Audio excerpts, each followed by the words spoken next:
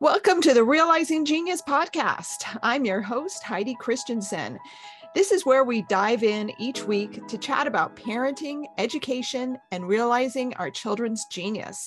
I'm an educator with a background in individualizing learning, and I'm obsessed with helping people find and nurture that genius in their children and themselves. Let's dive in. Hi, geniuses. Today I have Dianne Kelley here from The Simple Scholar. And Dianne, I'm so happy you're here today.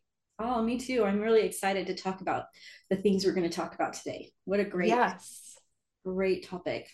Yes. No, you help parents see the genius in their kids and support homeschooling families. And that is just so dear to my heart as a veteran homeschooler and someone who also, that's part of my mission, is to support parents and educators.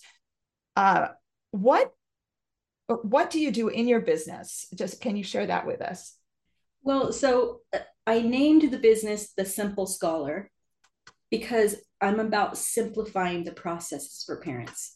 So I think, I don't get into testing and I don't get into, all of the psychological parts of being a genius and all of those kinds of, left brain, right brain, and all that stuff that everyone else in their expertise can do.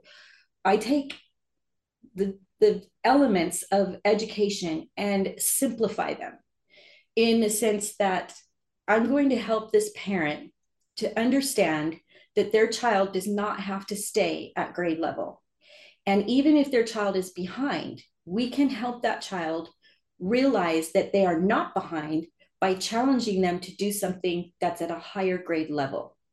And so, essentially, I teach about ditching the grade levels between fifth to eighth grade and switching over to a mastery approach. And the very first thing I ask parents to do is with your fifth through eighth grader, I want you to obtain somehow ninth grade level language arts and start teaching ninth grade level language arts. Just get rid of fifth, sixth, seventh, and eighth grade. And your child who's behind, or your child who you consider as average, or maybe you may not think of them as a genius, in a very short time, you're going to realize that they actually can do this work. They can do it. And so you just have a longer time to do it.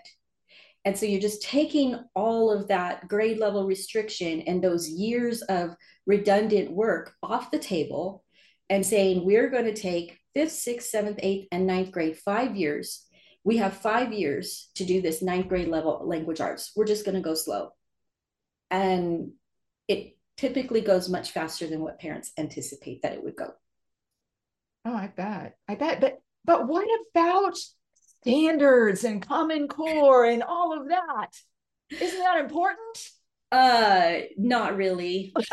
So the standards, of course, are a mirage, and the standards were created in 1909 after Congress passed a bill to get the federal government involved in education and to add 4 more years to education. Compulsory education ended between fifth and sixth grade. Kids were not required to be in school after fifth to sixth grade, and it still wasn't regulated at a federal level. But then seventh and eighth grade was optional.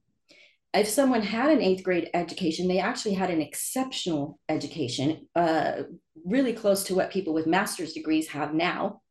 And so, but when they reorganized the schools to add 4 more years, they had put Harvard in charge of that. And so when Harvard did that reorganization, they didn't add any content to curriculum.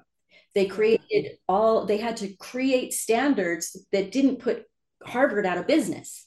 Because if they had taken it any higher than eighth grade, then Harvard is saying, well, but then that's stomping on our income now. Why would anybody go to college if we take all the college work and add it, for 9th through 12th grades? Yeah. So they didn't add anything to the curriculum. And so the standards are a mess, and they're not real. It's a mirage. Yeah, no, I totally agree. And, as a credentialed teacher, I have had to deal with standards, and they're just hoops to jump through, and they hold kids back. They really hold kids back. Well, and the whole purpose for the reorganization of the schools was to keep them in school for 8 hours a day or 7 hours a day until they were 18. Mm-hmm. And so when you look at the whole picture and you see all these different components of why they did that, why they added 4 years to school, was to keep butts in seats. Yeah. Right? I hope that's not offensive to anyone, but that's literally what it was. We want to keep Yeah. them in those seats all days to protect them or to control. Some of the politicians wanted to protect them, and some politicians wanted to control what was taught. So if we could keep them for that many hours a day, but that's not how many hours a day that it takes. And so they have to fill up the time. And that's where we get all of these extra standards coming from, you know. And a lot of it is redundant. It's redundant from about fifth grade all the way through 12th grade. It's redundant. Same standards, different name. Same Yeah. concept, different name. Yeah. No, and the standards, I don't know. Have you tried reading them? Oh yes, I actually tell people how to understand them.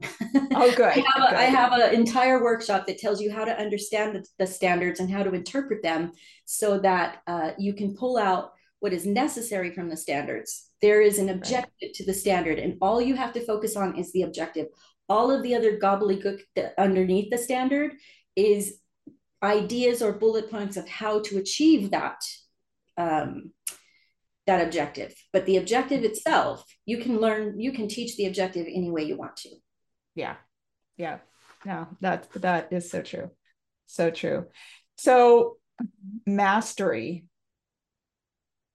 I really like that concept. But one of the things, I mean, I was a homeschooler for years before I went back to school and got my teaching credential. And one of the classes I had was one of the writing prompts was, what would you do if you could not give your students grades? How would you inspire them to learn?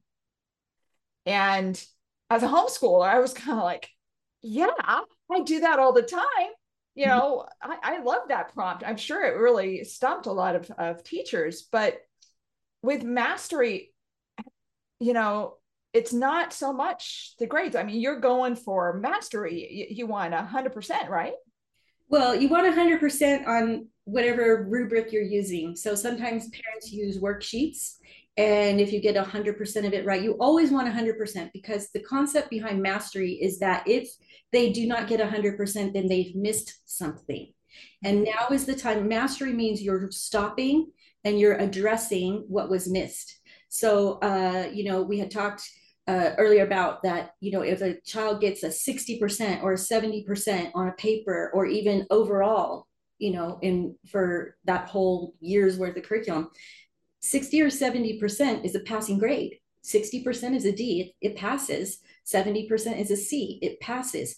80% is a B, it passes. And a lot of parents are like, high five on the B, But what you have to look at is the other side of it, that a B grade means they missed 20% of the concepts. You have to stop and address them.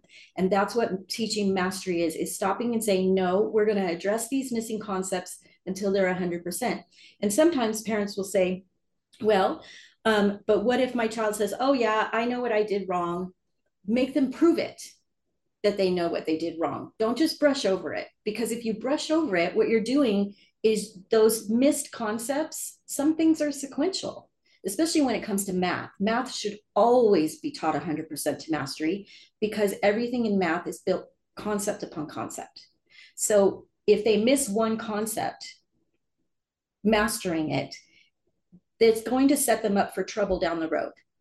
It's a very, I mean, with math, I have worked with so many kids and parents in math and find that when they're in the middle of algebra 1, halfway through algebra, they're really struggling. Where in their last pre-algebra class, they maybe got a B, and now they don't understand why they can't even get a C plus on papers or on their work. Well, it's because someone passed you when you had a B and they shouldn't have. Yeah. That's not a good thing. And so when it comes, and we find a lot of the times where children really struggled you have to take them all the way back to long division. There's a concept they miss right after long division that is so important in math, and that's understanding what a fraction is. And I'm not talking about pizza math. I'm talking about understanding that when you see 3/4, it means 3 divided by 4. Every fraction you look at is a division problem. And that concept, once I teach that to the parents and their kids hear it, they go, oh, okay, now I get it. So now I can solve these algebraic equations because all I need to know is how to divide, right? Mm-hmm. And so that's it. And then it's a light bulb goes off. So mastery in math is so important. You must teach mastery in math. Otherwise, you're setting them up for trouble down the road.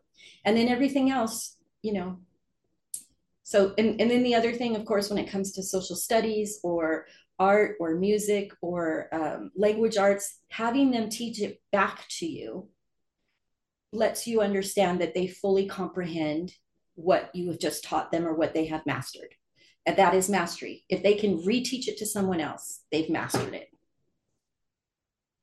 Now, do you have parents that you work with kind of have issue with that? I mean, they don't want their kid to fail over and over and over again. And I know when I first brought my kids home, my oldest had gone to 2 years of traditional school, and every spelling test I gave him, he would get 1 or 2 questions wrong, and he would just end up in a puddle on the floor because he was not being challenged in school, which is one of the reasons why I brought him home.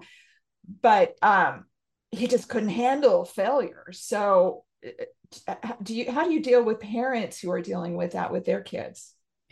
Well, again, it's looking at why is it failing. So spelling, rote spelling, meaning rote memorization of words, the kind of spelling where you have to write the word 15 times and then you have to come up with sentences for the word, and then you fold your paper in half, and then your teacher gives you a spelling test, and then you write the words as she gives them to you. Okay, that's rote memorization, and it doesn't work for many kids today because our minds function differently.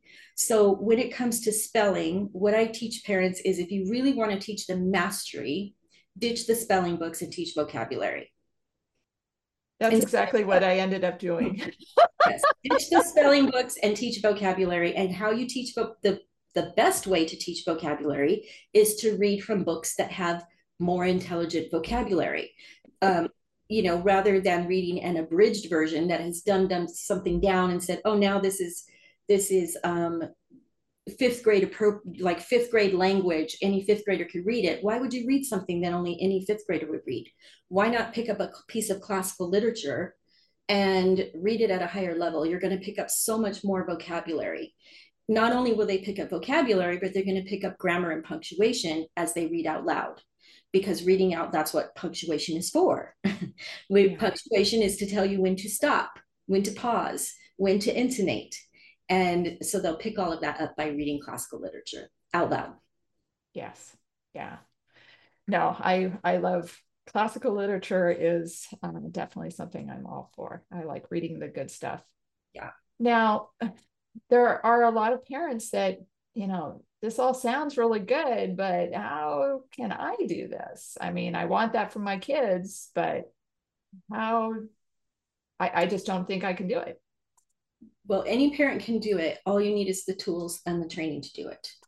Okay. And so, and because our training, where does our training come from? Our training comes from our experiences. And so the only thing most parents know is to do things like public school. But we learn that doesn't work, and that it was intentionally designed to not work the way we want it to. Public school doesn't allow your kids to move along at their own pace. They are locked into a box of a specific grade level. All 8-year-olds should be in 3rd grade. You cannot move ahead to 4th grade, but you can't fall behind. So at the end of the 3rd grade year, you still have to move ahead to 4th grade with all the rest of the 3rd graders. And so that's the expectation. And it just goes like that, for 13 years, it goes like that. And we're so conditioned to believe that that's the way it's supposed to be, that we don't know how to do anything any different. And so that's what I do at the Simple Scholar. Is I break this stuff down for parents, and I show you how to, we start with language arts, and then we go to math, and then we could incorporate all the other subjects in. You don't have to know everything. As a matter of fact, it's better that you don't.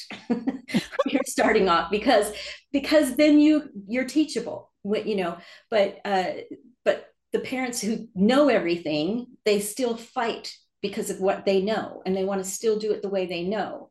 And so pulling all of that away and saying, okay, teach me, you know, make yourself teachable, and then you can teach your children a new way to do things. Mastery, it's not anything like public school. And a lot of times it gets confused. People misconceive what I'm saying and say, well, I'm not into unschooling. Well, neither am I. I'm not teaching unschooling. I'm teaching you how to unlock that genius in your child and let them propel forward at their own pace, and to show them what's possible. Because when they're very young and they start to get into this cycle of being behind and feeling like they don't fit in, and they're not normal like everyone else, or they're not moving ahead like everyone else, that really messes with their head, and they start to believe that they cannot succeed at anything. And so trying to pull them out of that, you can't pull them out of that by giving them more of the same. You've got to change things up and say, okay, what if we challenge you and show you what's possible? You know, so you're not behind anymore. How do we get you out of being behind? Well, we go up a couple of grade levels on what we're doing, and then we just teach that slower. Yeah, so that mindset is so important. Yeah, mindset is everything. So important. Yeah. I use the term genius paradigm, which is basically having that mindset of seeing genius in each person, mm-hmm. and expecting that genius, rather than, you know, oh, he's third grade, so has to be in this box, you know. No, right. he is a genius. Right. Well, and you can't imagine how many times I've sat with parents who have said, if my child wasn't so overwhelmed with all of the stuff that they're behind on, I know that they have talent in specific areas, but I just don't know how to pull it out of them. And so they have a meeting with that child, and then we talk about what they like and what's possible for them. You know, how do you incorporate those interests into a mastery program? That is the fun part. Okay, so met with a parent last month who said, I think my son is interested in Asian cultures because he took these classes on Asian culture. Well, I encourage the parents to bring their youth into these meetings, because rarely are they on the same page. I would say more than 90% of the time, the parent thinks they know what their child wants, but the child is like, I've just been going along with it, you know? And so the mom explained all these things that she thought her son was interested in. And then I let her do all of her talking. And then I addressed the son. And I said, if you could do one thing all day, every day, and you didn't have to do anything else, and this thing made you so happy, it could be a subject or a topic within a subject, but what subject would you do if you could do only that all day? And he said, history. I love history. And so I said, here's what's possible with that. And so we talked about how he can incorporate his love of history and cover all of the points that you need to cover in language arts. You don't need a separate language arts curriculum to learn language arts. You can say, here are the bullet points of what we have to cover for language arts. We need to learn about the 8 parts of speech. There's 4 types of essays that we have to learn to write so that they'll be able to write essays in college. And then there's 4 types of sentences they need to know. And then there's the grammar rules, punctuation, and vocabulary. So you can have a list of all these things, and you can have them write their essay about whatever history topic they're talking about. You don't have to give them, you know, lists of, I've seen parents take jars and write topics and put the jar in, you know, all of the topics on little pieces of paper and put it in a jar. And then their kid has to pull out a topic, and whatever they pull out, that's what they have to write about. And that kid just sits there stuck, you know? Yeah. It's like, just let them write. If they're into Legos, let them write about Legos. You can take Legos. I actually have a unit study on my website just to kind of give people a sample of what a unit study is. And it covers language arts, science, history, math, art, music. It talks about Norway and Denmark and all of that as well. And you can do the same thing with something as simple as chocolate. I have a unit study for chocolate to show parents you can take something so simple like that and cover all of your subjects with it. And here's how you do it. And you just walk them through. And so that's just take what they're interested in. Many kids are interested in video games. And so, you know, we meet with them and we say, well, is it just playing the video game that you like? Or are you more interested in how to do better at this video game? And if you were to do better, how could you make this video game better? What if you were designing the video game? What would you do to make it better? And then get them talking about that. And they can write a narrative essay. They can do an expository essay on how to make it better. They can do a book report. They can do a research report on video games and why they aren't better or what they could do. There's so many directions you can take it. And so that's just examples of where you can take their interest, but make sure it's their interest and not what you presume is their interest. Right? Yeah, I definitely agree. I had a student who was just struggling. I could barely get 3 sentences out of him. In this one curriculum, I finally convinced his mom, let's just ditch the curriculum. And I asked him, what do you want to write about? And he said, parkour, which was his passion at that point. I said, great, go for it. Write a book, a paper on that. It was 3 pages. Mm-hmm. And he kept going to his mom and, oh, mom, listen to this. Oh, mom, listen. I mean, it was great. It was an amazing experience for the entire family because he was so excited about it. Well, and parkour has been around forever, long before it was ever even written down what it was called. They were doing it. And so that's a huge history component right there. Yeah. It was amazing. One of the things, that whole thing about incorporating their interest into their language arts and other aspects, that's so important because in the school system, in the traditional school system, what they're doing is the standards have made it so, I mean, they're having to write papers in PE. Yeah. And I mean, why? You know, focus on them writing because they're not writing well in language arts because the topics are so off and the instruction is so off and it's so unrealistic. Language arts is a living, breathing, it's about how we communicate, how we write, how we read, how we verbiate. It's all about, language arts is about communication. And so it's communicating all the other things. I mean, you can write papers about math. You can convince me why you do or do not have to take algebra. Write me a paper convincing me that. And so, and as they go through that, they write their papers. Then you can take that paper and you can have them edit it as far as, okay, well, I want you to use more verbs or I want you to use more adjectives. And where's your prepositional sentences, you know, when you get up into the higher level? Where's your prepositional phrase, or identify the prepositional phrases in your report here or your paper. And so you know, as long as you've got the list of what needs to be taught, your mind could go off in all different directions, but still a lot of parents don't feel confident doing that. And so just getting that training under your belt will bring you the confidence.